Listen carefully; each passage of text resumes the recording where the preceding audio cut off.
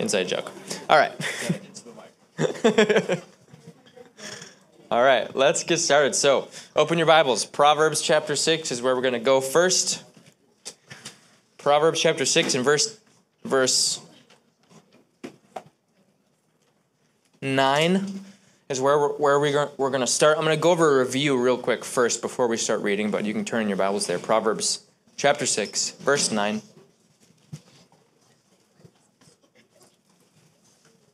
Okay, so last week, what we went over was the necessity of using your time well. We talked about what wastes time, and we talked about what redeems time. And we went over essentially that the number one most important thing and the reason why you exist is to bring glory to God's kingdom. You don't exist for anything else. And the more time you give to any work or effort that contributes to more people coming to repentance, the more lost time is redeemed and the more effective your time will be.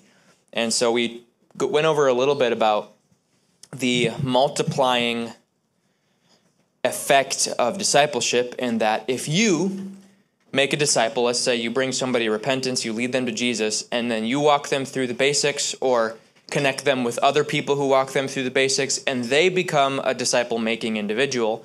Now they are doing work that you couldn't, but the Bible says that every man is rewarded according to his own labor, and he says the sower is one and one who waters is another. So when you sow into someone's discipleship or water someone's discipleship, you're rewarded according to that labor because you're actually rewarded for what they do, not just what you did. And so that is the multiplying effect of discipleship, in the sense that there is an effectiveness that's added to your life through discipleship. So the more time you give to people coming to repentance and being discipled, the more effective your time is. And it's just like growing up, my dad always told me that you want to be able to make money in your sleep. And that should be a goal as far as a business endeavor. And I've always remembered that.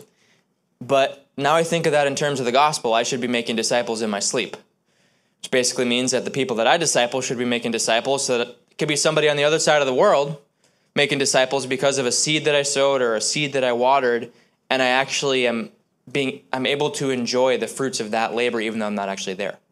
And so if you want to be effective with your time, man, do that. That's what's going to be most effective. So that's what we went over last week, and then we just talked about how when you sow to the flesh, or when you do things that waste time or burn time without any kind of purpose in mind, that is actually sowing to the flesh, because the only goal of the flesh is to resist the Spirit. So anything that you do that acts against the will of the Spirit is of the flesh. So therefore, don't do things that are against the will of the Spirit. Now, the big question that comes up, which we're going to address this morning, is, well, what can you do then? Like, how do you enjoy life? Well, number one, making disciples is a lot of fun. So there's plenty of fun in that. But we are going to get into, okay, practically speaking, like what should you do? What shouldn't you do? Why is this an important consideration? So we're going to get into that today. But to start, Proverbs 6. So before we read, does anyone have any questions or comments about it? It can be something from last week or a question about this review by chance. Otherwise, we'll just get into it. Okay. All right. So Proverbs 6. Verse 9 says, "How long will you slumber, O sluggard?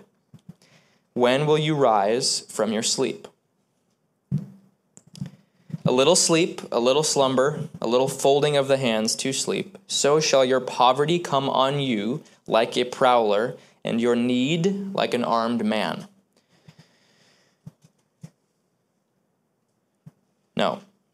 Real quick, this includes, of course, literal sleep, but it is not limited just to literal sleep. Because when he's saying, when will you rise from your sleep, you obviously have to be awake to read that. So this isn't just about literal sleeping. It includes that. This is about a frame of mind. It's about an attitude.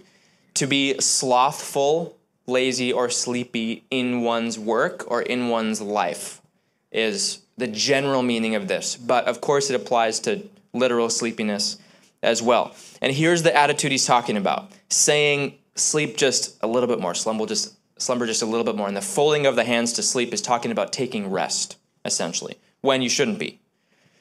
So what this is about is when you have an attitude in which you're always chasing after a little bit more time to rest, or just a little bit more time to sleep, or a little bit more time to relax when you already have what you need in that area, that continues to progress, and it leads to, and this gets into a proverb that is in chapter 19, which I'm just going to read you guys real quick. Verse 15, 19 verse 15 in Proverbs says, laziness casts one into a deep sleep, and an idle person will suffer hunger. So in other words, when a person gets sleepy or slothful or lazy in general, that was a very powerful sneeze. That was very impressive. Very impressive. I'm awake. Hey, you cast out a demon with that sneeze. That was incredible. Okay. All right. So, I just lost my train of thought. Here we go. Okay, Proverbs 19:15. Laziness, sleepiness, slothfulness casts you into a deep sleep. So in other words, if you start to get a lazy attitude or laziness in your habits or in your work, it actually deepens that sleepiness and leads to what eventually becomes complete indolence, which is complete inactivity where you're not accomplishing anything whatsoever. And you guys have probably all heard it said, sleep breeds sleepiness. You can be really tired because you only got a little bit of sleep, or if you get more sleep than you need, it makes you even more sleepy. And the same thing goes for your attitude, your lifestyle. The lazier you get in your work, the lazier you get in your work. And then eventually you don't accomplish anything at all. And so in order to be successful, this is for life in general, but especially for discipleship, because that's why we exist, to bring glory to God's kingdom, we cannot condone or tolerate a slothfulness in that work. The Bible says that the soul of the lazy man desires and has nothing, but the soul of the diligent shall be made rich. That is, I think it's Proverbs 13:4, I believe, says that. It might be 15:4. You guys can Google it. Regardless, when you have a desire to do something, but then you have nothing from that desire, Proverbs identifies that as laziness. So having the intent to do something and never actually doing it is laziness. 13:4, that's what it is. Thank you for putting that up. Proverbs 13:4. So what the one characteristic of a lazy man is to desire and have nothing. So you have the want, but there's no action. To be a hearer of the word and not a doer, right? For the soul of the diligent shall be made rich. Diligence is about persisting in your work. Timothy says, give yourself entirely to it, and then your progress will be evident to all, and then you'll succeed rich in what would be the fruits and rewards of your labor. So, we can just start with a simple principle, which is that if you have desire and there is no fruit, that's laziness. So repent of that, right? Pray for God to help you in that area and choose diligence instead. And that's why Proverbs 6 is trying to tell us to wake up. How long are we going to slumber? How long are we going to sleep?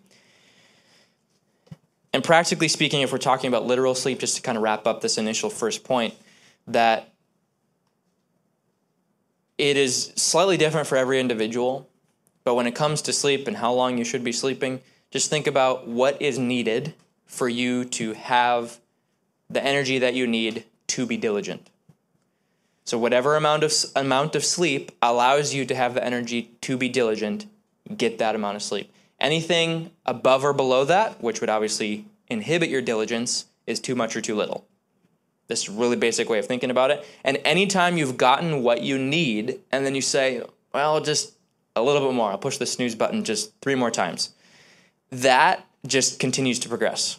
That adds to the problem. It doesn't solve the problem. We've all done that. We've all done that. There's nothing wrong with just pushing the snooze button 1 or 2 times. It's no big deal. The point is, if you continue in a habit of it, it just gets worse over time and it breeds laziness. And so we do the same thing when it comes to the most important work in our lives, which is really making disciples, in the sense that, as far as evangelism goes, as an example, when you say, man, I really should call this person, or I really should talk to this person, well, somebody else will do it. That's like pushing the snooze button on God's work, right? So if you keep doing that, eventually it just creates more laziness. And then it casts you into a deep sleep. And where this gets interesting is what Jesus talked about in Matthew 25 with the parable of the wise and foolish virgins, where they're waiting at this gate for the wedding processions to begin. 5 of them are wise, 5 of them are foolish. The wise ones brought their lamps burning with extra oil. The 5 that were foolish did not bring extra oil. It says they all slumbered and slept. Then they heard the noise, the processions are beginning, they all wake up, and the 5 that had extra oil were welcomed in. The 5 that did not have enough to finish the procession, therefore the gate was shut behind them, or the door was shut behind them, and they could not enter. And Jesus said he did not know them. The difference between the two categories there, is you have the people that were prepared and the people that were not.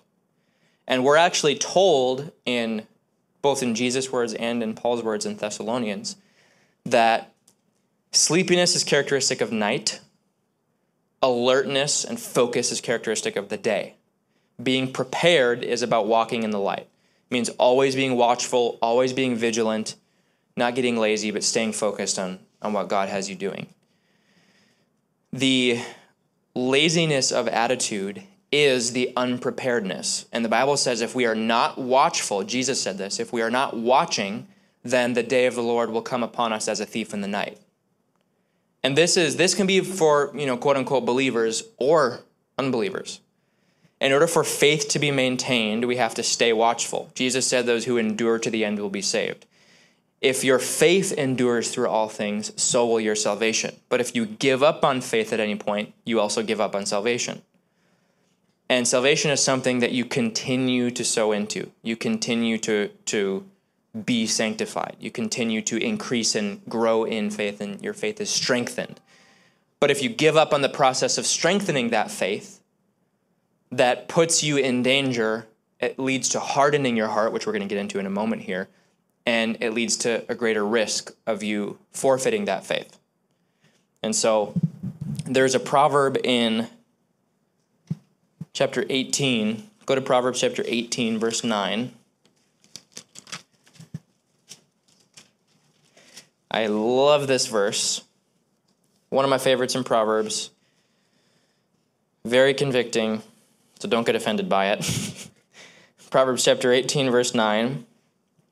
Says, he who is slothful in his work is a brother to him who is a great destroyer. Who is the destroyer? Satan. The Bible actually refers to the devil as the destroyer. Yeah, he calls him a great destroyer, right? To be slothful is to be a companion of the devil.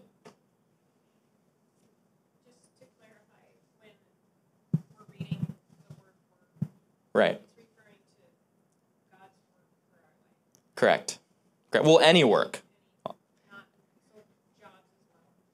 Yeah, it's be a different category. In other words, to be slothful in your work is to be agreeing with what leads to the destruction of, let's say, that business, for example. Like, you don't help a company by being lazy when you work for them, right? So you're either adding to the growth or decline or destruction. And the difference between the two is diligence and laziness, right? So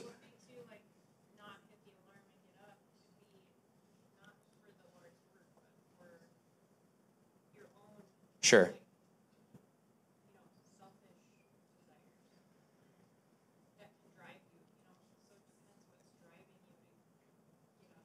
Yes. Yeah. I mean, overall, what should drive us to get up in the morning more than anything is Christ, right? But this diligence, it should be applied to every arena of life. So whether it's your work, as in what you do occupationally, and then what you do for the Lord, it's all one thing, because the Bible says we're to be diligent in everything that we do. That's the microphone we'll pass around. Yeah. Colossians 3:23. What does it say? Literally what you just said. And whatever you do, do it heartily As to Yeah. the Lord and not to men. Whatever you do, do it heartily as to the Lord and not to men. Yep, great verse. Colossians 3:23. Even if you just read Colossians 3, it's like the end of it, talks about this. Whatever you do, in everything, do it heartily. In everything, use diligence. So I think we just could apply this verse, Proverbs 18:9, to everything. To be slothful in your work is to be a brother to him who is a great destroyer. But specifically when you're speaking to God's work, or what God's intent is for your life in making disciples, to be slothful in that work is to be on the devil's team. So we're helping the cause of the enemy by being lazy. So we shouldn't want to be lazy. Simple point, right? Be diligent. Keep moving. Make sure we're not getting into idleness. Be diligent. Otherwise, we're a brother to him who is a great destroyer, which is about the enemy, if we're slothful in our work. Okay. Now we're going to talk about the hardness of heart thing I mentioned briefly, but before I get into that, do we have any additional questions or comments about what was said so far? Go for it. Sorry, just one more. Yeah. So, is there like the opposite true as well? Like, can you work too much? Yes. Yes. Are we going to look at what Scripture says about that? We will. Yeah, we will. There's a point when we busy ourselves because we want to be diligent with things that make us what the Bible calls busybodies, which essentially means you want to be diligent, but it's misdirected, so you just keep yourself busy with nothing. But then there's another example in Philippians about this individual who is a gospel worker named Epaphroditus, who is a companion of Paul. And Paul said that Epaphroditus, with the right intent, the right motive, laid down his life for the church. But the Bible says that he did not consider his own life or his own comfort to the degree that he stopped taking care of himself, and it made him really, really sick, and he almost died. So you have to know when something becomes too much. And the way you know is that if it starts taking away from your health, it takes away from your ability to be diligent, in which case it's too much. So it is good to have rest. And the Bible actually says that the rest of the diligent, or the sleep of the diligent, is sweet. So the more diligent you are, the more rest rejuvenates you. But if you abandon rest entirely, then you also forfeit your own diligence, in which case it will cause your life to end before it should, before the time. So yes, you can overwork yourself, and there still is a place for that. This doesn't mean it's wrong to rest. It all still has a place. But yes, you can overwork yourself. Yes, over here.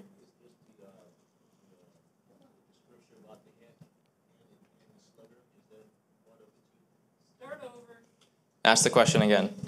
I didn't quite understand the question anyway, so. I say it's the scripture about the ant, like, go to the ant, you sluggard, consider her ways and be wise, which having no captain oversees a ruler, provides her supplies in the summer and gather her food in the harvest. How long will you slumber, O sluggard? Mm-hmm. Mm-hmm. That part of what you're talking about now? Yeah. Yeah, it's part of what the Bible's saying. Yeah. Do you have more to add to that, or? Yeah.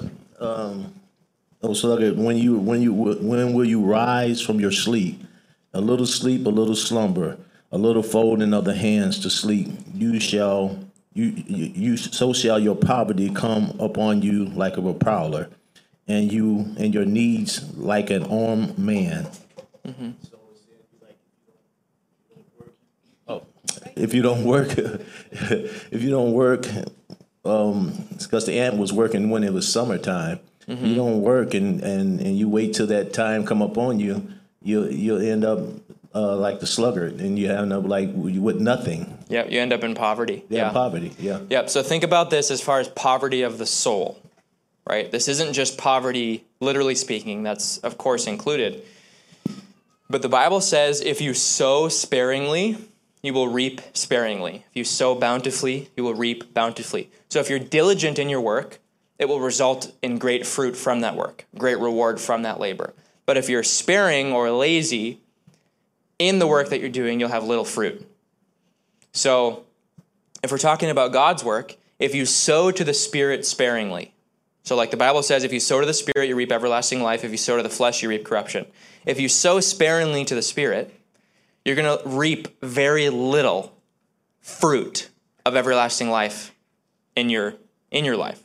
But if you sow bountifully to the flesh, which human beings are very good at, you reap corruption bountifully, right?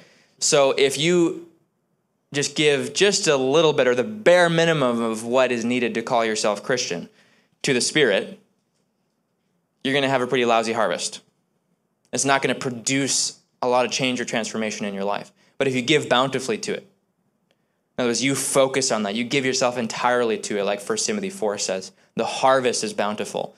And so overall, for example, if we go back to addressing what Amy's point was about overworking yourself, just think about it in terms of rather than viewing God's work as a category or a certain allotment of time where you say, this hour from 7 to 8 a.m. on Saturday mornings is my Jesus time, right? And that's the time I give to God. Everything else is for me. Is that sowing bountifully to the Spirit? No. The perspective change is this, which is that all of my time is for God's kingdom and glory. All of it. There might be a certain allotment of time that I focus on, let's say, reading or studying Scripture. But if all of my time is ultimately for the Spirit, then I need to see my work, even my play, my hobbies, my recreation, all of that I see as an opportunity to glorify God's kingdom. So that's why the Bible says, whatever you do, do it heartily as unto the Lord, and glorify God in everything you do, whether you eat or drink, do all to the glory of God, right? So you have to ask yourself this question. And if you get this right, you're never going to overwork yourself, because this actually adds to your ability to stay diligent and to have good rest. Doing all to the glory of God, what does that look like? Doing all to God's glory means, how can I use what I am doing now to bring glory or attention or praise to God's kingdom, right? So Jesus said, your good works cause other people to glorify God, you glorify your Father in heaven. Peter said that by doing good, the Gentiles will glorify God in the day of visitation. So how can I do good in what I'm doing that will cause attention to be brought to God? That's what it means to do all to God's glory. So you can go and take rest. You can, let's say, take a weekend and you go to your cabin, or you play some sports with some friends. You're doing something that most would not consider God's work. But your perspective is, no, everything is for His glory. Everything's God's work. All of my time is God's work. So I'm going to go play sports with some friends. Who am I going to meet? Who's going to be there? What can I say? What kind of example can I set? How can I bring more glory to God in this recreational time, right? So it's really not about setting aside time and saying this is God's time and then there's everything else that God is not so pleased with. It's all of this is for God. So what you're diligent in is bringing glory to God in whatever you're doing. That's diligence in the Lord's work. If you do that, there's going to be productivity spiritually in everything that you're doing. And if that is your attitude, then you're never really going to overwork yourself, because that means when you're resting, it's to God's glory. When you're exercising, it's to God's glory. When you're out with friends, it's to God's glory. When you're preaching the gospel, it's to God's glory. When you're studying your Bible, it's to God's glory. It doesn't really matter, you know? So the point is, like, whether what you're doing contributes to God's kingdom, not whether you've set aside enough time for God's kingdom, because all your time is for His kingdom. And that's the way you got to think about it. Does that make sense to everyone? Any questions or comments about that? No? Okay. All right. Okay, let's go to Hebrews chapter 3. And we're going to read starting in verse 12. So what we're going to get into next, This is where it gets a little bit more. Yeah. Yeah, go for it. Yeah. Wait for the microphone. It's about what you were just talking about. Sure. So here on earth, there's really only two kingdoms. There's the kingdom of God, and then there's let's just call it the kingdom of earth. Mm-hmm. And we're supposed to pick which one we're going to be in. Mm-hmm. Although we work, we do our jobs in the world, that doesn't mean we leave the kingdom of God. Right? Right. Everything, aren't we supposed to, it says, like, I'm kind of setting this out right now, and there's like 90 references in the Word, both in the Old and the New Testament. It talks about the kingdom of God. That's the goal. The goal is to be in the kingdom of God, not in the kingdom of the earth. Right. So it's not even a choice. Right. How can we bounce back and forth? Yeah, if you make it a choice, you're not seeing the point. Yeah. If we're all here, we've made the choice for the kingdom of God, mm-hmm. right? Mm-hmm. And so everybody that we meet and everything we do and everywhere we go and how we conduct ourselves should be, in essence, in line with the kingdom of God. Mm-hmm. You can't jump back and forth. Doesn't it say don't jump back and forth between the two kingdoms? Because don't waver. Don't be double-minded. Yeah. Yeah. Mm-hmm. Yeah. I just wanted to make that comment. Sure. Yeah. Appreciate that. Thank you. Yeah. It's real simple. Like Philippians says, chapter 3, you're a citizen of heaven. And you're never not a citizen of heaven. So you can live like heaven and everything you're doing. Otherwise, the way that unfortunately, most professing Christians think about it is you can turn your light on when you're in the light, which means when you're around other people that have their light on, then you can have yours on. But then when you're around people that are in darkness, you don't switch it on because you don't want to be a sore thumb, or you don't want to stand out, or you don't want to ruffle anyone's feathers, and you try to be of heaven when you're around people who are of heaven, but then of earth when you're around people who are of earth. But we're supposed to always be of heaven, right? Wherever you are. So there isn't really supposed to be a on and off switch for Jesus. It's just always on. Yeah. It's not so much what you're doing, it's why you're doing what you're doing. Mm-hmm. And to RJ's point, I mean, he said if everyone here has chosen the kingdom of heaven, maybe, but there could be people who are here out of guilt or duty or whatever. Mm-hmm. And so why are you here? And then that determines if we're living mm-hmm. in the kingdom of heaven versus mm-hmm. the kingdom of earth. Mm-hmm. Sure. Yeah. Everything we do has a why behind it. And man looks at the outward appearance, the Lord looks at the heart. The heart is the why. Yeah. Yeah. So I'm still wondering, I'm just going to use hockey as an example because a lot of us go.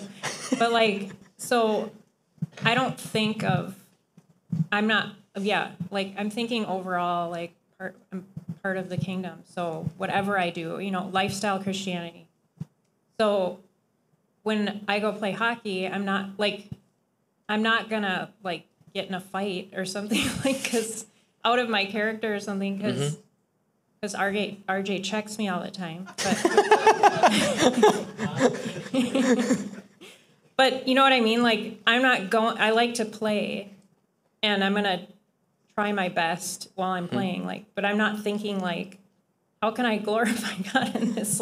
Other than trying my best. Sure. I don't know. Yeah. Well, I'll give you an example. I'm not thinking about that as I'm playing. Yeah. Personally, so to Pete's point about your why, your motive, so the way I think about it, if we're talking about hockey, I know that doing that contributes to me being a healthier person physically. And I need to be a healthy person physically in order to continue God's work in my life on this earth. So therefore, I know that and do it for that reason. Therefore, it's glorifying to his kingdom. That's the way I think about it personally. But then also, when you're playing hockey, you don't want to be uncharacteristic of that kingdom by getting into a fight, and you know what I mean. So it's basic stuff like that. I wouldn't overcomplicate it. Yeah. I was just gonna say, my dad and I, we go to after he did this a couple times. I did it once with him, but the Zamboni dude, to just go up to him and say, "Hey, do you need prayer for anything?" And that too. we pray for him. That too. And then other times, my dad's and I try to. No one comes when I invite them. When my dad invites people, they come, and they're not all the time believers, and they're not a part of this community, but we all just share in the presence of them what we've been studying while we're taking off our pads and stuff. So that's a perfect way. Everything we do. Yep. You got to think creatively. How can you bring more of Christ into what you're doing? And if you think that way, God will give you ideas to make it better. Yeah. First of all, I'm not very good at hockey, so I'm looking at my feet, and that turns into a check. Yeah, I know. But, I would say one of the things when we are playing hockey, before I made a choice that Jesus Christ is my Lord and Savior, when I played sports, I was always very aggressive, actually not thinking the well-being of the person on the other side of whatever it was, right? But when we're playing now, there's no way in the world I'd want to bring harm to anybody that I'm with. I want to see them do better than me, which is pretty simple for everybody to do better than me. But Yeah, see, these are all just like simple examples of an attitude change that does glorify God in whatever you're doing, So we're not saying like every time you go and do something fun, you have to be like consciously like, it's not like you have to pray in tongues the whole time you're playing hockey, It's just, it's... Do you know Jesus Christ? Yeah, exactly. Yeah. So yeah, don't overcomplicate any of this, It's just think this way. In what I'm doing, can I do this in a way that glorifies God? If I can't, and it's an obvious no, then don't do it. But if it's a yes, then do it and enjoy it. Yeah. I think I've said this before, but I just wanted to jump on what Amy, you were saying about an attitude and people watching you and observing you and how I think you used the phrase lifestyle Christianity. I mean, that is it, because I find that people, when you least think people are watching you is when they're watching you the most. And so how you carry yourself, how you respond, I think about it working in a secular job, right? I mean, people are always watching how I carry myself and, am I calm in a moment of anxiety for other people? And I just think that is like how you live your life because you have Christ in you is one of the biggest testaments that you can do, because you can say all the words you want, but if you don't also live that, then people don't really care what you say. Right. Exactly, yeah. Your confession alongside your conduct. Those two together, yeah.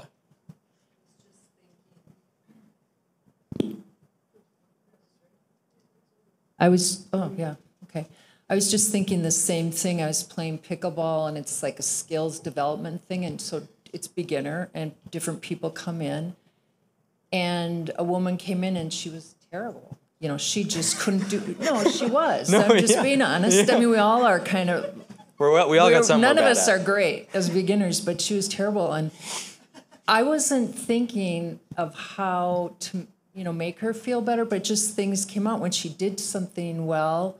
It's God in me that just came out. So she came up afterwards and she said, "You just encouraged me. You made me feel so comfortable here." And I was like, "What did I do?" I had to think. So I think, like you said, it's when we submit ourselves to the Lord, then He comes through us, and it's that love that draws people near. So even playing, I didn't come in there specifically thinking about that, but that's what happened. So yeah, and so I praise God, because I had to think about, well, what did I do? I don't really know, Mm-hmm. Mm-hmm. Yeah, and when you get those opportunities, like when your conduct shows and people notice it, and then they comment on it, or they come up to you and ask you about it, that's the moment where your confession comes in. That's where you are able to say, this is who I am, this is what I believe. And that's when you get opportunity to talk about Christ with people, So if you have a boldness with your confession, with everyone, and your conduct backs it up, then you can bring glory to God's kingdom in everything you do, Making sure, but being public about it, that your confession is, you're unashamed before everyone. There's no shame in your confession, and that's what makes things effective. So, okay. So I'd like to move on. We'll get into Hebrews 3, and then if there's additional comments after this, so we can go over those. So Hebrews 3, verse 12. We're going to get in a little bit into a little bit about how, as believers, how sin affects us. It's a very vast category, and then we'll get into specifics about what that means for applying it to this topic. So Hebrews 3, verse 12 says, "Beware, brethren, lest there be in any of you," he's talking to believers, "an evil heart of unbelief in departing from the living God." So we're actually warned. Think about it. He's talking to believers, and he says that we have to beware of having an evil heart of unbelief. Why would he tell believers to beware of having an evil heart of unbelief if we're already believing people?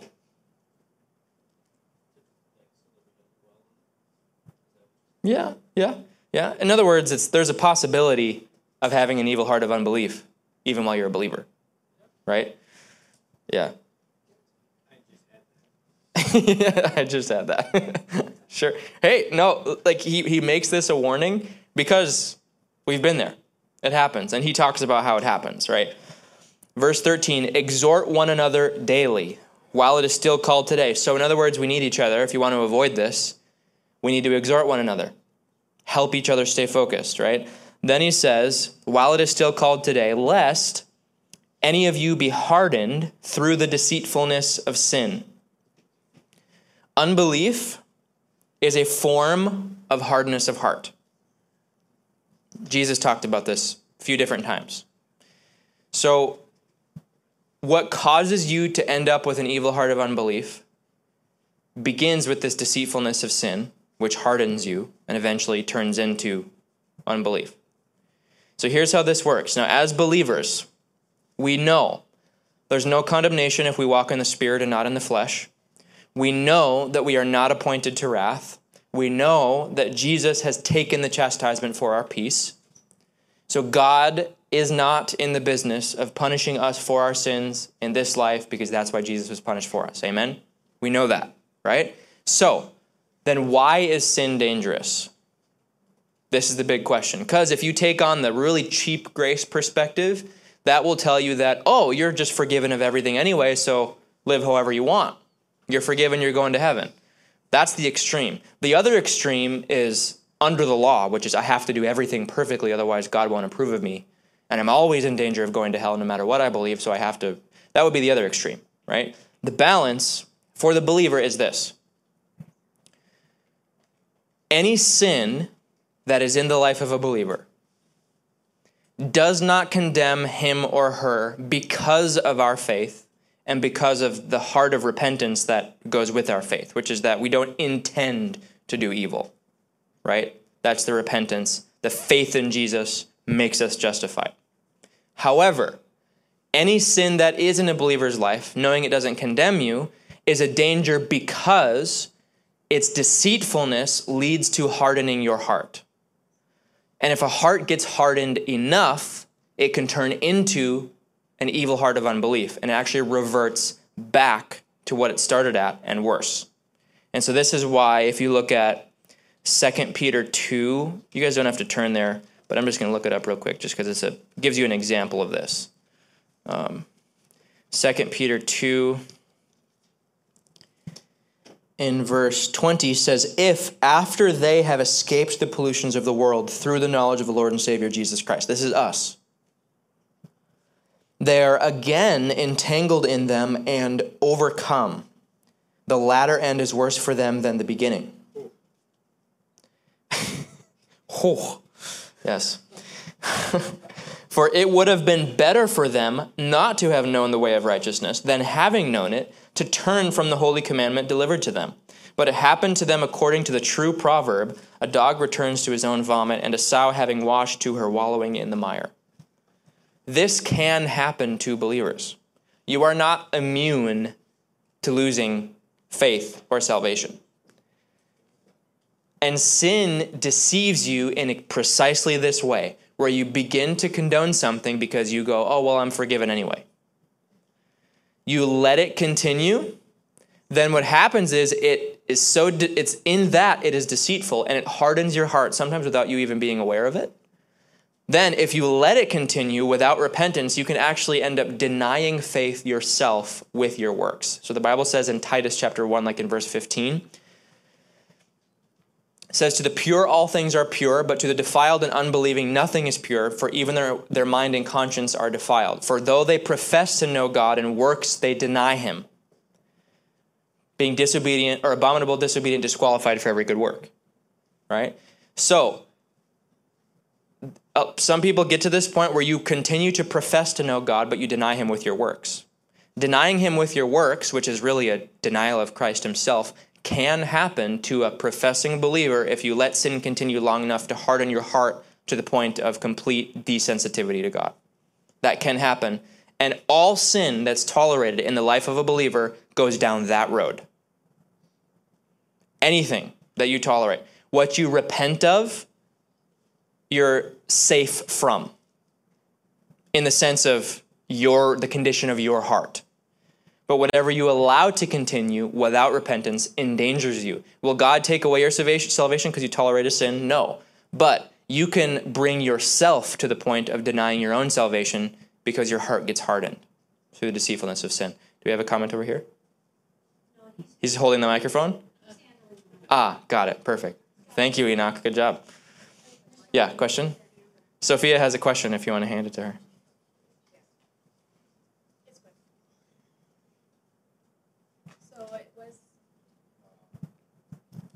Hello. So was this person ever then like sealed with the Holy Spirit then? Or can the Holy Spirit leave this person if it was with them? Yeah, great question. So, short answer, yes. It is very rare. We've talked about this a little bit before. It's very rare for when a person is born again, filled with the Holy Spirit, for the Spirit, because in order for the Spirit to leave them would mean they've also lost their salvation, right? So this is not extremely common. This passage, Hebrews 6, 2 Peter 2, that verse in Titus I just quoted, it happens, and that's why it's in the Bible. The point is that one of the jobs of the Holy Spirit, the Bible says, Jesus taught this in John 16, is to convict the world of sin. The first thing the Holy Spirit does in the list of the work of the Holy Spirit, according to Jesus, is to convict of sin. So when a person who's in the world is introduced to the gospel, it's preached to them, and their heart convicts them because of their sin. And they begin to turn to repentance. That's the Holy Spirit doing that. The first thing the Holy Spirit does when he's going to rest upon a person is convict of sin. John 16. You can just read through the chapter, you'll find it. John 16 is I think in the second half of the chapter. Convict the world of sin, of righteousness, and judgment, it says. So you'll notice that if you have, this is like a fruit of salvation. If a person is saved, one of the undeniable fruits that's going to be in their life is the conviction of sin. They will feel bad about doing wrong. And that's actually a really, really good sign. If you got a believer who comes to you and they're in sin and they're remorseful about it and it's breaking their heart, that means they're in the right spot. If you've got a person and it doesn't break their heart at all, that's when it'd be an even bigger problem. They might not even be saved. You got a person with a broken heart as a believer. The Bible says that that's the sign the Holy Spirit's convicting them, right? So that's one of the first things the Holy Spirit does is convict of sin. Now, what happens is if you let sin to continue and you continue to ignore or drown out that voice of the Holy Spirit that's telling you to remain in repentance, that's what hardens your heart because you keep ignoring the convictions of the Holy Spirit. So basically what happens is the Holy Spirit gets to a point where if you keep ignoring him, he goes, my work is not even allowed in this person's life anymore because they're not responding to conviction, so therefore he has to withdraw. Now, this doesn't happen commonly because it takes quite a while for a person to get to a point as a believer where they sin enough to harden their heart to that point. Because the Holy Spirit really, really, really does not want to leave people. He really doesn't want to because the Bible says, according to Sophia, Ephesians 1 says, he seals you for the day of redemption. He wants to lock you into God's kingdom and keep you there. So he's going to do everything in his power to make sure he keeps you there. But if you harden your heart enough, by your own choice, he has to leave. And that's what 2 Peter's talking about. Hebrews 6 talks about it. If you come to this full knowledge of the truth and then deny it, there's no longer a sacrifice for sin. So Hebrews 10, verse 26, if we can get that up on the screen, actually, that'd be great. Hebrews 10, 26 says, that if we sin willfully after having come to the knowledge of the truth, there no longer remains a sacrifice for sins. Then it says, but a certain fearful expectation of judgment and fiery indignation, which will devour the adversaries, is verse 27. So, this is an example of you start with having knowledge of the truth. Your heart gets hardened, and then you sin willfully after that knowledge, and what it ends with is fearful expectation of judgment and fiery indignation, which will devour the adversary. So you begin as having knowledge of the truth and become an adversary. If after knowledge you continue in sin. So what this means, in order to actually fulfill this verse, a person has to know the truth. So you come to the saving knowledge of Jesus Christ, you learn the gospel, you know something is wrong, and you continue in it. Sin that you continue in, that you know is wrong, without repentance, is the sin that hardens you. If you're ignorant of something, the Bible says there's a measure of grace for ignorance, right? If you did not know your master's will and didn't do it, it's few stripes, versus if you knew your master's will and did not do it, it's many stripes. So knowledge increases accountability, right? So if you come to knowledge of something being wrong and continue in it, it leads down that road of becoming an adversary of the gospel. So as a believer, now this isn't meant to make any of you fearful, okay? Unless we're talking about a healthy fear. Fearful, I mean, it's not meant to make you so terrified that you don't even know what to do with yourself, right? There should be there's a healthy, godly fear in this, yes. But as believers today, this means two things. Number one, sin that's tolerated only leads to bad things. It hardens your heart. Now, hardening your heart is not just a matter of the danger of losing salvation. Hardening your heart makes it more difficult to maintain an intimacy with God because you become gradually more desensitized to him. It's harder for the Holy Spirit to speak to you. It's harder for you to have a clear mind, harder for you to understand the Bible. You're only making it worse for yourself in your relationship with God if sin is condoned, because it hardens you, right? And Jesus actually equated a hardness of heart with a lack of understanding. So in Mark chapter 8, Jesus addressed this, where he fed the 5,000 and then the 4,000, multiplied the loaves and fishes. They get into a boat to cross the Sea of Galilee, and they forgot to bring the leftovers from the feeding of the 5,000 into the boat. The disciples get hungry, and Jesus says, beware the leaven of the Pharisees and the Sadducees. And the disciples said, oh, it's because we forgot bread. And they completely missed the point because they were just thinking about their stomachs. So then, while they're in the boat, Jesus rebukes them and says they had a hardness of heart because they did not understand about the loaves.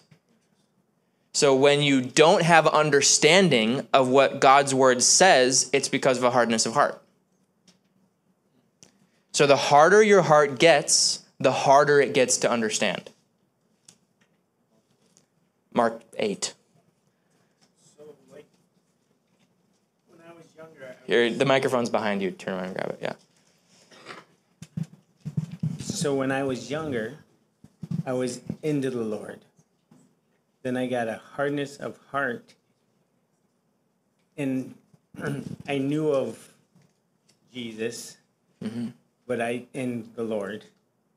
But I tried to find ways to find he was fake. All right? Sure. Now I'm saved. At this point? Or Yeah. now you are, but back then you weren't. You weren't. Right. So what's that mean? I mean, I don't understand this, because you're saying it's harder to get saved after you knew. Okay, what I'm saying, knowledge of the truth, meaning you were saved. I knew knowledge of the truth when I was not saved, though. You knew about it. But you hadn't come to, like 2 Peter says, to come to the saving knowledge of the Lord Jesus Christ, right?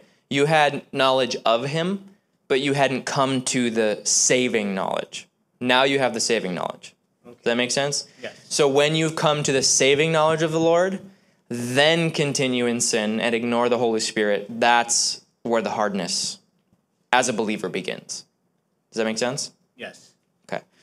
You can hand the microphone back to Enoch. So really, you don't want to continue in sin. There's a second thing I'll get into in a moment. It leads you down the road where there's the endangerment of losing salvation. It takes a while to get there, but it does happen.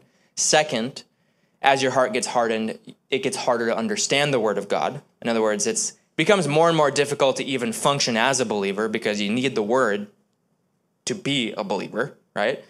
And third, the Bible says that to believers, Jesus said this, that, and I mentioned this already, that a servant who did not know his master's will and did not do it is beaten with few stripes, but the servant who did know his master's will and did not do it is beaten with many. We are told, 1 Peter 4, I mentioned this last week, the time has come, talking about the last days, for judgment to begin at the house of God.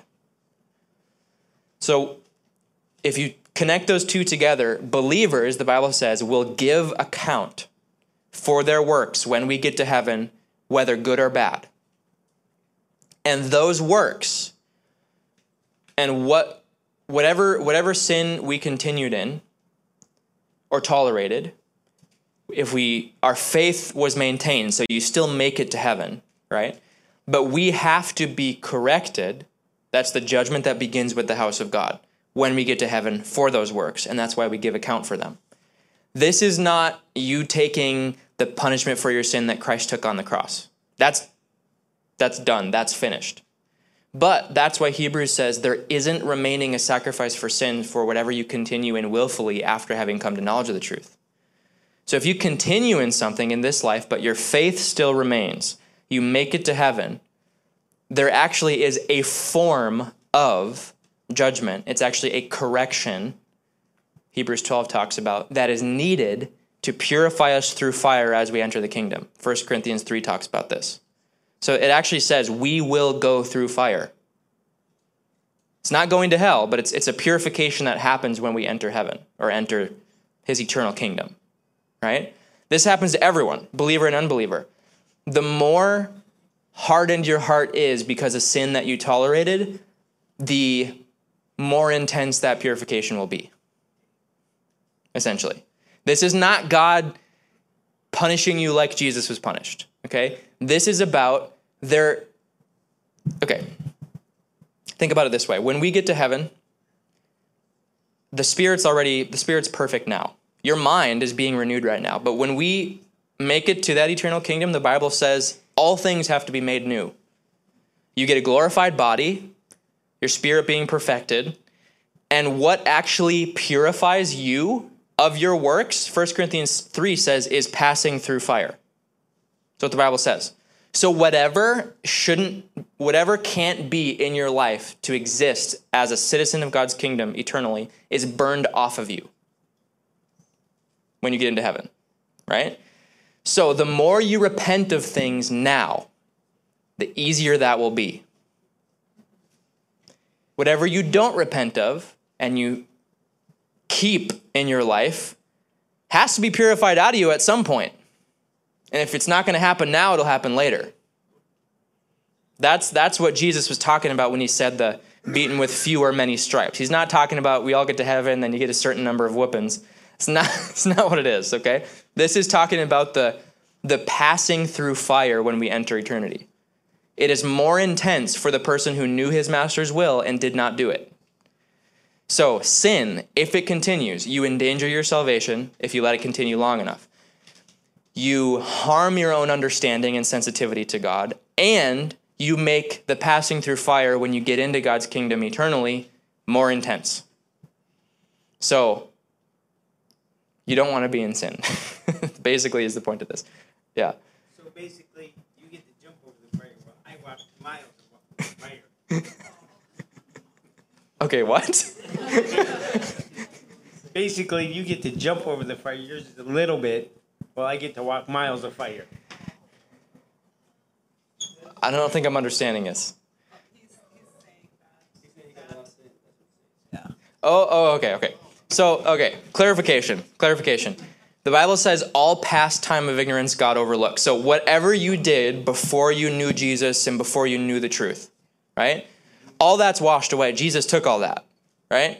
But then as a believer, if you continue in a habit of sin without repentance. That's what we're corrected for when we get into the next life, right? But the people who go to hell are the ones who there was no repentance, so therefore all of their sin is held against them. And if all of your sin is held against you without accepting Jesus, it takes an eternal suffering to pay for that sin.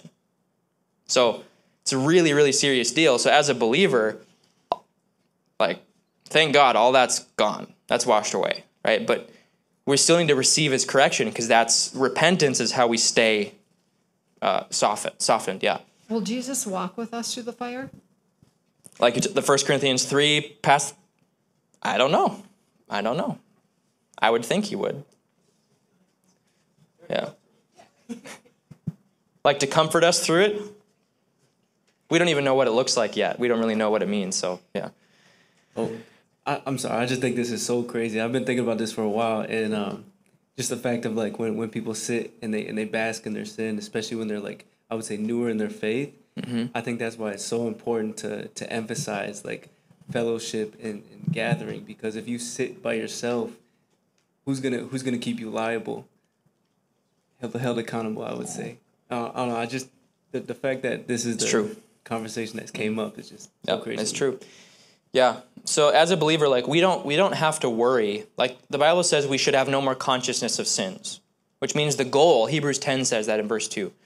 The worshipers once purified should have no more consciousness of sins. This means we should not think of sin as something that we always have to be thinking about and always have to be afraid of and this or that. Like it's not meant to turn into this frantic running around like a headless chicken, okay?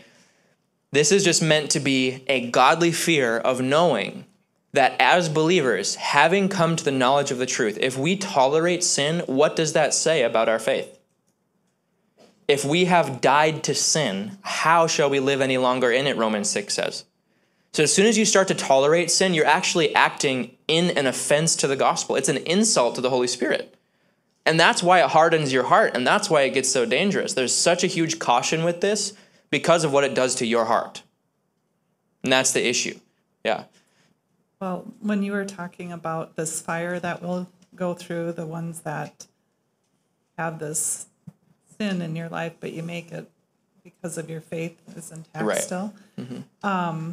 I would assume that it would be something like something so extremely sorrowful for you to know how you've grieved the Holy Spirit, how you've grieved God. I think that would be the fire. It would just be so intense. That'd probably be the worst part.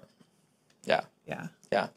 Like, so Revelation, Jesus says, I will wipe away every tear from their eyes. Our eyes, it says. In order for Jesus to wipe away tears, there has to be some.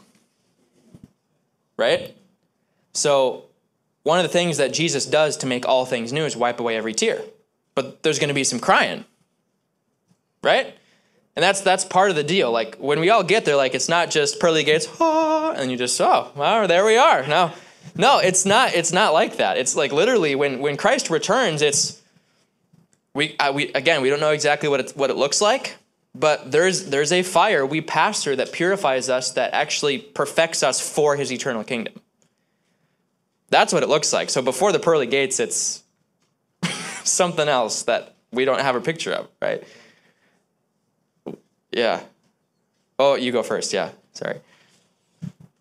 So I was thinking, where it talks about tolerating sin in the context of like our own selves, do you have any like scripture or thoughts on what we are supposed to tolerate or not tolerate for other people acting in sin? Like how you deal with other people? There would probably be a distinction like between believers and unbelievers, but like is off your top of your head, could you think of anything that addresses that? Or how to navigate through that? Yeah. Because I work with a lot of unbelievers, and there is a lot of sin. So. Yeah. So. Yeah, that's for believers. But okay, I'll try to do this quickly. So, the Bible says we have no business judging those who are outside, because those who are outside God judges. That's 1 Corinthians 5 and 6. What that tells us is that it is not our business to judge as in condemn a person who is an unbeliever, because we are not their judge, God is. What that means is you can't go to an unbeliever and make yourself responsible as the church for telling them how they should live, what they should change, because they're not a believer yet anyway. They have no sense of accountability to you yet. God judges them. So our message to unbelievers is what Jesus said, which is, unless you repent, you will perish. So the only thing our job really is to say to unbelievers is, believe the gospel, obey the gospel, turn from your sin, and you will be saved. That's our message to unbelievers. If you go to an unbeliever, like practical example, let's say you go to an abortion rally, and you just get into an argument with a whole bunch of ladies about how abortion is against the word of God. They don't even believe the Bible to begin with. And you just get into an argument about how they shouldn't do this or do that. You're making yourself a judge to them when they're not accountable to you. That's not how you win people. It's not how you win unbelievers. With unbelievers, it's the simple gospel. And that's it. Then they come to faith. They come to faith, right? Then 1 Corinthians 5 says, those who are inside, we have the authority to judge. So people who are in the church, they are believers, and they're in sin, and it's apparent. It's obvious enough that you see it and you need to address it, right? The Bible says it is our responsibility as brothers and sisters to go to a sinning brother or sister and say, hey, this is wrong. You know better, right? We're accountable. We know the word of God. If they don't know the scripture about it, show them the scripture and say, hey, this is wrong, man. You should repent of this, right? Right, but that's the whole judge not lest you be judged. Matthew 7, Jesus said, the person who does that, in other words, the person who goes to a brother to confront sin, has to have removed the plank from their own eye first. So in other words, you can't take a believer who's a hypocrite confronting another believer. You should have a person who's in repentance teaching another believer to repent. You shouldn't have a brother who's in sin telling another person to not sin when he's still got sin, right? So people who are in repentance should teach repentance to others. As believers, that's what you do. We're responsible for doing that. Unbelievers, you're not supposed to do that because God is their judge. You are not. They don't have accountability with you yet until they're in the church. Back here, yeah. Well, of course, one thing I have to say, but what about our judicial system? We're people who are on juries. Yes. Convict yep. all the time. And that is, of course, I guess that goes along with obeying the governing authorities unless it goes against the one of God's edicts. But, you know, when I mean, and I've had jury duty before, but I know we do judge. And outside people outside of the church. Sure. Yep. So what about that? Yeah, Romans 13 specifically addresses that and says that a person who is a governing authority to execute vengeance on the person who does evil is made a minister of God. So governing authorities have the right from God to judge criminals or people who break human laws. However, human judges and juries are not a judge of a person's spiritual destiny, right? So what we're dealing with as the church is a person's spiritual destiny, right? So when we confront a person in sin, it's not so that they escape imprisonment. What they're escaping is hardness of heart, damnation. You know, that's what we're dealing with as the church, and that's why it's different. There's a difference between the governing authority and then the church's authority. Yes. Just on that subject of, you know, how to deal with believers versus unbelievers, et cetera. I think Proverbs 9 talks to that when it says, he who corrects a scoffer gets shame for himself. He who rebukes a wicked man only harms himself. Do not correct a scoffer lest he hate you. Rebuke a wise man and he will love you. I think what it's talking about there is a believer who is wise, knows God's truth, knows God's knowledge, maybe has erred, but is in that rebuke will become wiser. Yeah. Become wiser. Yeah. But if you rebuke a scoffer, an unbeliever, you bring shame to yourself. Right. Exactly. Great point. Great Proverbs. Over here. Proverbs 9, you said? What was the reference? 9, 7 through 9. Okay. Yeah. Go for it. I was just going to say, like, to what extent then can you even say anything about it then? Because, I mean, I'll give you an example. My boss, says use the Lord's name in vain like a ridiculous amount of times throughout the day, and it's like I say some, doesn't even faze him, just keep doing it. But it's like, what do you even do in that situation? Yeah. Or So sin like that. So let's say you share the gospel with him. So when you're sharing with an unbeliever, it's about their accountability with God, not with you, right? So if you go to an unbeliever and you try to be the judge and jury and say you should not do this because I think it's wrong, you bring shame to yourself, like the proverb says. But when you're preaching the gospel and you say, hey, just so you know, the Bible says taking the Lord's name in vain is punishable by death. God says that, right? So this isn't coming from me. This is from the Bible, right? This is from God's law. So what does that mean for you? A question like that, it's how you engage a person's thinking so that they start building an awareness of where they stand with God. And that's what it's about first, as far as a simple message goes with unbelievers. So you wouldn't, like in that situation, I wouldn't go to an unbeliever who, let's say, just uses God's name in vain a lot and say, oh, I mean, you shouldn't do that because that offends me because I'm a Christian. No, it's not supposed to be an issue for me because I know I'm walking in the light. What it should be is, hey, I mean, where are you at with God? Like, hey, the 10 Commandments says it's taking the Lord's name in vain is wrong. That's called blasphemy. What does that make you think of? And you make it about them thinking about God, not an offense you have. That would be the difference. Does that make sense? Yeah. Romans 2. Yeah. For Fernando? No. Just for all of us? Unbelievers, yeah. Read Romans 2, talks about how unbelievers have a conscience, basically, that judges them, the law that they have in their heart already. Did we have another hand that was up somewhere? Yeah. So this happened in my own home. When my husband was an unbeliever, he would be using the Lord's name in vain, and it just put a knife in my heart every time I heard him say it. And I asked him a couple of different times, hey, would you please use some other word? And of course he acquiesced to do that, and of course it didn't happen. And so then the Lord just said, is it possible to use that opportunity every time I hear him speak that, to pray for him, to intercede for him? And so that's what I did, if that helps at all. Sure. Use it as an opportunity to pray for that person. Pray for people, yeah. Absolutely. Yeah. So, okay, so we got to get into what I originally said we would finish out with, which is, okay, what's okay to do then? So, as believers, we need to be serious about sin. I think we should all understand that by this point. Got to be serious about sin. Don't play around with sin, okay?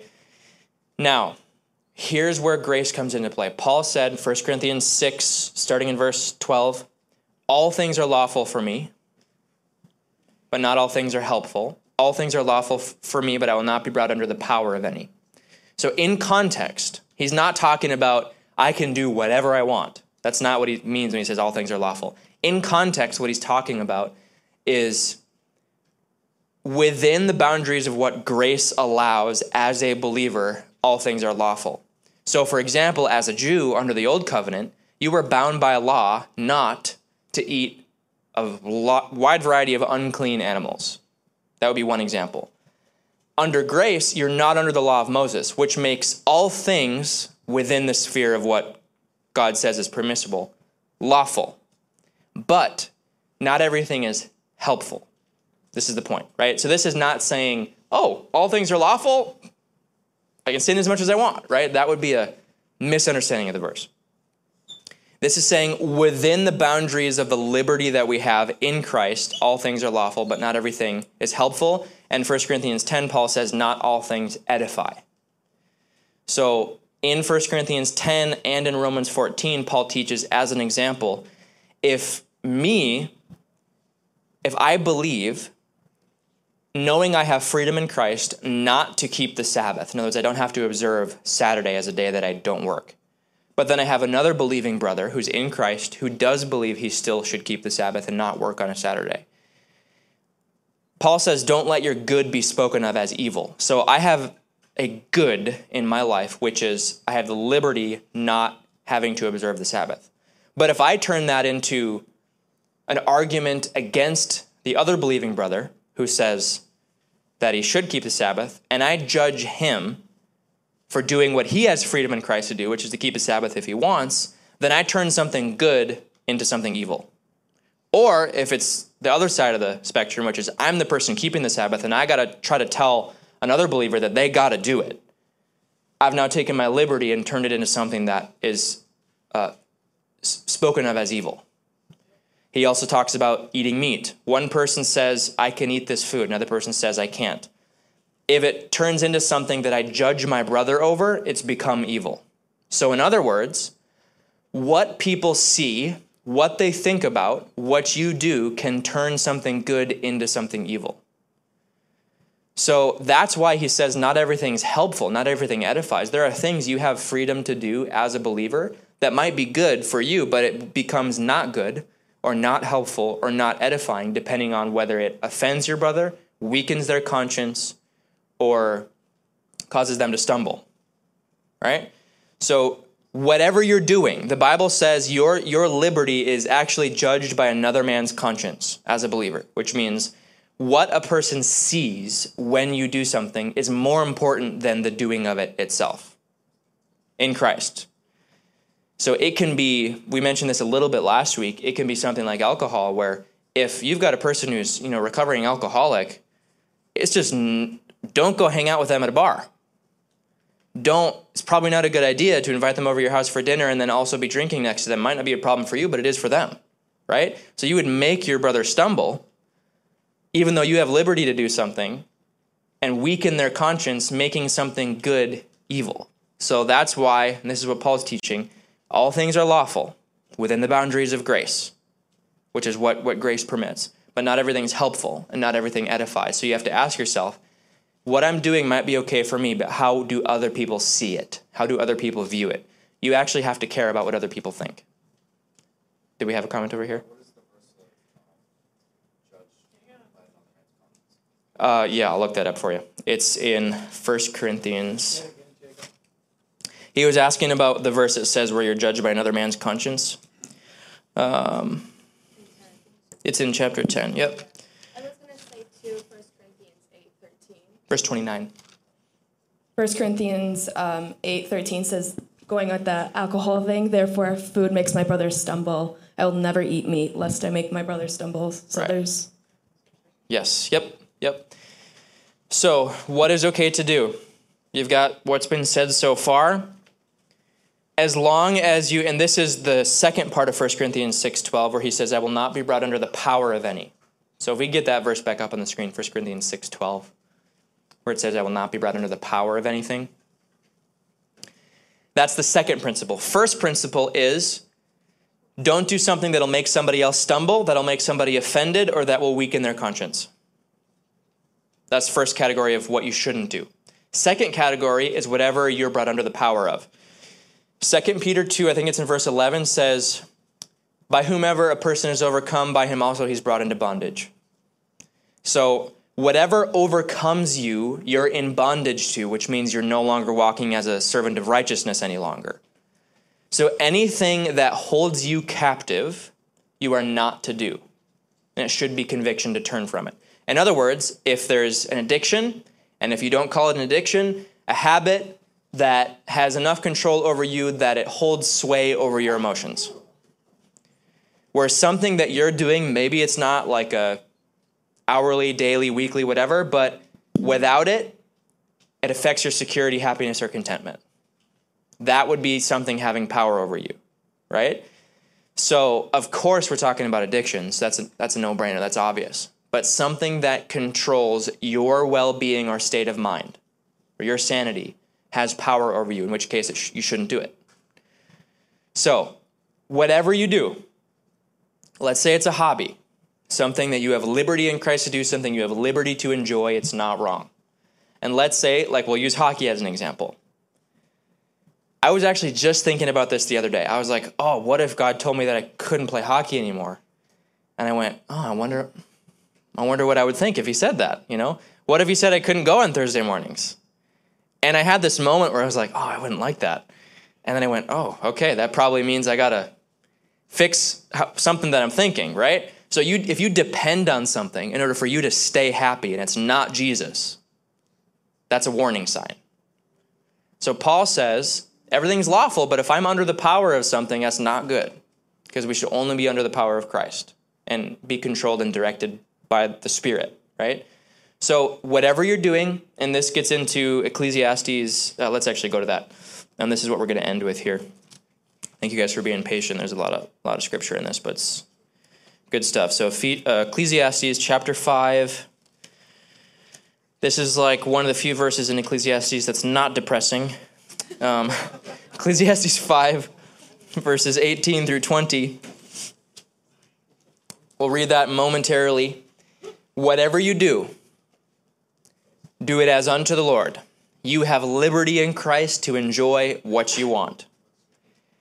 If people don't stumble from it and you're not under the power of it, enjoy it. Say that again. If people aren't made to stumble by it and you're not under the power of it, enjoy it. Okay? So Ecclesiastes 5, verse 18 says, here is what I have seen. It is good and fitting for one to eat and drink and to enjoy the good of all his labor in which he toils under the sun, all the days of his life which God gives him, for it is his heritage. God wants you to have that joy, right?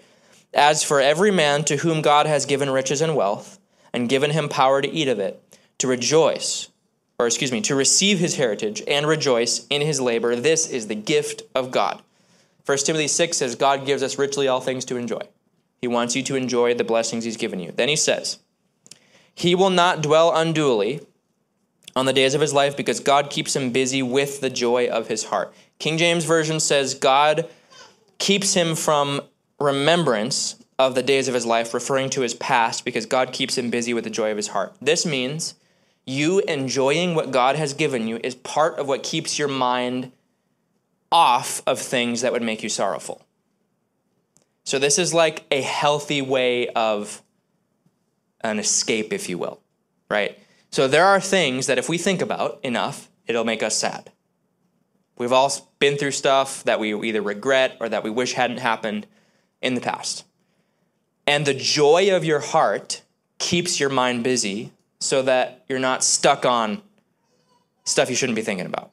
This is not saying you have to have fun in order to have a healthy mind. Okay, that's not what this is talking about. It's saying one of the ways God accomplishes this for you is with the joy of your heart. And that joy is what he has given you to enjoy. The riches and wealth that you use to enjoy the fruit of your labor is part of how God adds joy to your life. So of course, he wants you to enjoy life. He wants you to have fun. He wants you to do things that you'll enjoy. The only thing you got to be wary of is make sure you don't abuse or overindulge. Make sure it doesn't turn to gluttony. The Bible says that people who are enemies of the cross, their God is their belly. Right? Philippians 3 says that. So if all you think about is what gratifies you, your God is your belly and you're an enemy of the cross. So don't go there, right? Don't be gluttonous. Don't abuse. Don't overindulge. And the last thing is don't cause reproach or blasphemy through hypocrisy. The Bible says that you can cause good, Romans 14, to be spoken of as evil. You can cause the name of God to be slandered or insulted if you live as a professing Christian, as a hypocrite in the sight of unbelievers. So if you do something as a confessing believer that is wrong in the sight of unbelievers, that gives them ammunition that they use against the gospel. Don't blaspheme God's name. That's what that is, through hypocrisy. Don't overindulge or turn to gluttony. Make sure people don't stumble through what you're doing, and make sure you're not under anything's power.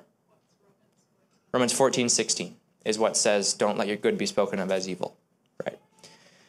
So if you keep these things in mind and pursue things that you can enjoy, it's good, it's glorifying to God's kingdom. Make sure you maintain a boldness of your confession in the middle of all of it. Amen? Any questions or comments about any of this? Do you guys feel like you have a good handle on, okay, this is what I should and shouldn't do, and you can put action to it? Absolutely. Yeah? Okay. All right. I will close this out. If you guys want to give this morning, put your hand up. We'll get you an envelope, and then when we dismiss, you can put it in the buckets, silver buckets that are on either sides of the room. Please keep your hand up until you get an envelope. Thank you so much for your generosity. We appreciate it. Otherwise, you can use the link that's on the screen if you want to give electronically. Thank you again. We really appreciate it. I'm just going to pray to close us out, and then when we dismiss, you guys can stick around, hang out if you'd like to. Otherwise, you can get going if you need to. So, Father, thank you for bringing us together, for the wisdom of your word. Thank you for how it is impacting our lives. And I just pray for what was taught this morning, that in everything that we do, that we would do it for your glory, that we would do it boldly professing your name in good conduct and good works that will cause other people to glorify your name. I pray that you would help us not to make a brother stumble, not to make a brother offended or weakened in conscience by anything that we do. Help us not to be under the power of anything, not to abuse and overindulge, and help us to be softened in heart, to not tolerate or condone sin. Help us to remove the plank from our eyes, Lord, because we all got stuff.